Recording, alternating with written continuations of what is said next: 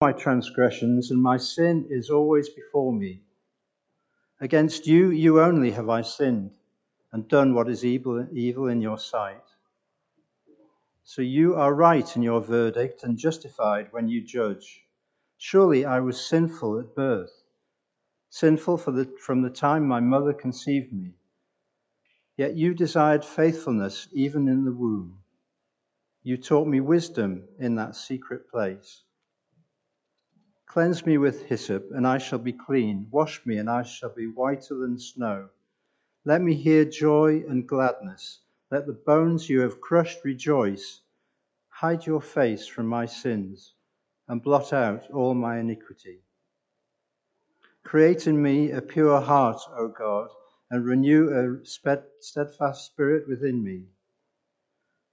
Do not cast me from your presence, or take your Holy Spirit from me.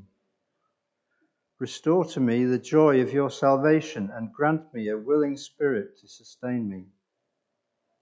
Then I will teach transgressors your ways, so that sinners will turn back to you.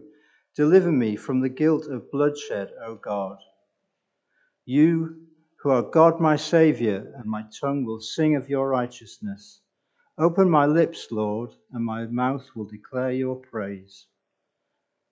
You do not delight in sacrifice, or I would bring it. You do not take pleasure in burnt offerings. My sacrifice, O God, is a broken spirit. A broken and contrite heart you, God, will not despise. May it please you to prosper Zion and build up the walls of Jerusalem. Then you will delight in the sacrifices of the righteous, in burnt offerings offered whole. Then bulls will be offered on your altar. What a wonderful psalm. This is the word of the Lord. Thanks be to God. So what's going on with King David? He's gone too far. He slept with another man's wife, made her pregnant, and then orchestrated her husband's death so that no one would find out. Not kingly behaviour, not a course of action that is excusable in any way, ever. He's been lustful, deceitful, greedy, cowardly, untruthful, manipulative, murderous. Could it actually get any worse? It's unforgivable, surely. David is wallowing in guilt. He knows his God will judge his actions. He feels filthy, sinful, even from being a baby in his mother's womb. And he's in so much agony of spirit that his bones feel crushed. And he's afraid that what he has done will mean that God turns his face away from him and takes the Holy Spirit away from him and leaves him on his own. And he cannot face that. So this is where we find him pleading for mercy from God, broken and convicted of sin, revolted with himself, and feeling very, very small. Where can King David go from here?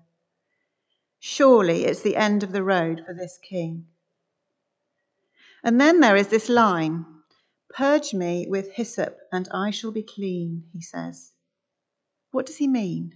What is hyssop exactly? Well, hyssop is a common herb from the region. It's bitter in taste and was used as medicine, as an antiseptic, an anti-inflammatory, and an antibacterial, and in cleaning and cooking. So it's a healing herb. Hyssop is mentioned many times in the Bible. Why not look it up later for yourselves in Numbers and also in Leviticus? But we're looking at Exodus 12 now. We're in Egypt during the plagues sent by God upon Pharaoh. Before the final plague, the Lord commands the Israelites to dip a bunch of hyssop into the blood of the sacrificed Passover lamb and to paint this blood around their front door before roasting and eating the lamb's flesh. This was to be a sign that this household belonged to the Lord, so they will be saved from destruction as God teaches Pharaoh a terrible lesson. The blood of the lamb saves those under it, and they remain untouched by his wrath. So hyssop is closely associated here with the blood of the sacrificial lamb. It is bitter, because that Passover night was a terrible, terrible night. But it is also healing and restores, the bitter sacrifice, bringing salvation to those who belong to the Lord. Those under the blood had life.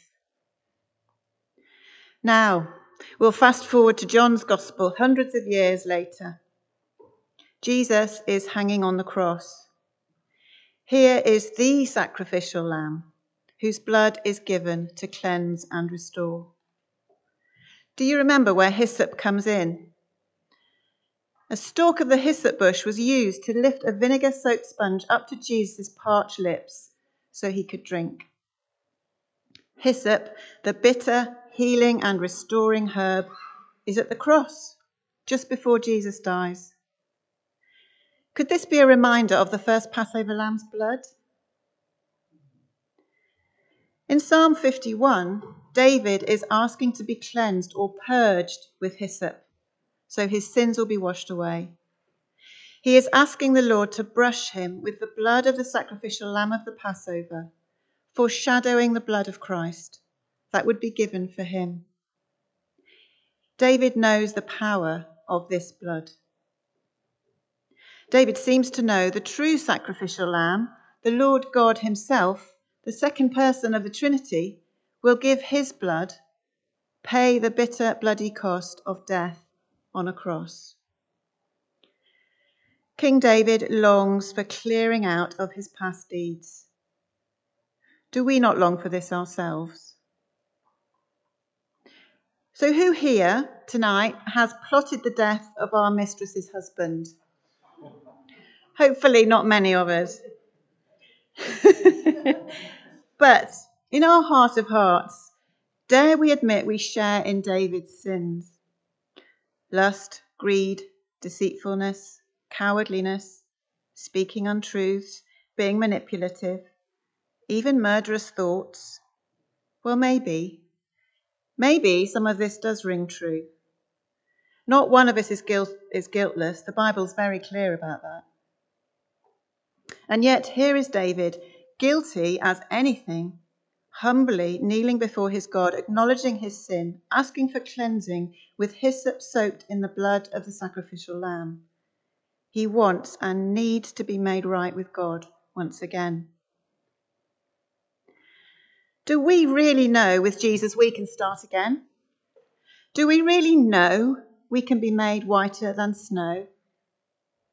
We can be full of joy and gladness. We can have a pure heart once more. We can have steadfast spirits. We can be full of God's Holy Spirit. And we just need to ask for forgiveness and life. Do we live our lives in this truth? At the cross we find forgiveness, as did King David. All is not lost. David is cleansed with the hyssop branch, dipped in the blood of Jesus, just like we can be. Will Jesus do this for us today and every day? Could we pray this psalm as our own prayer this week? Amen.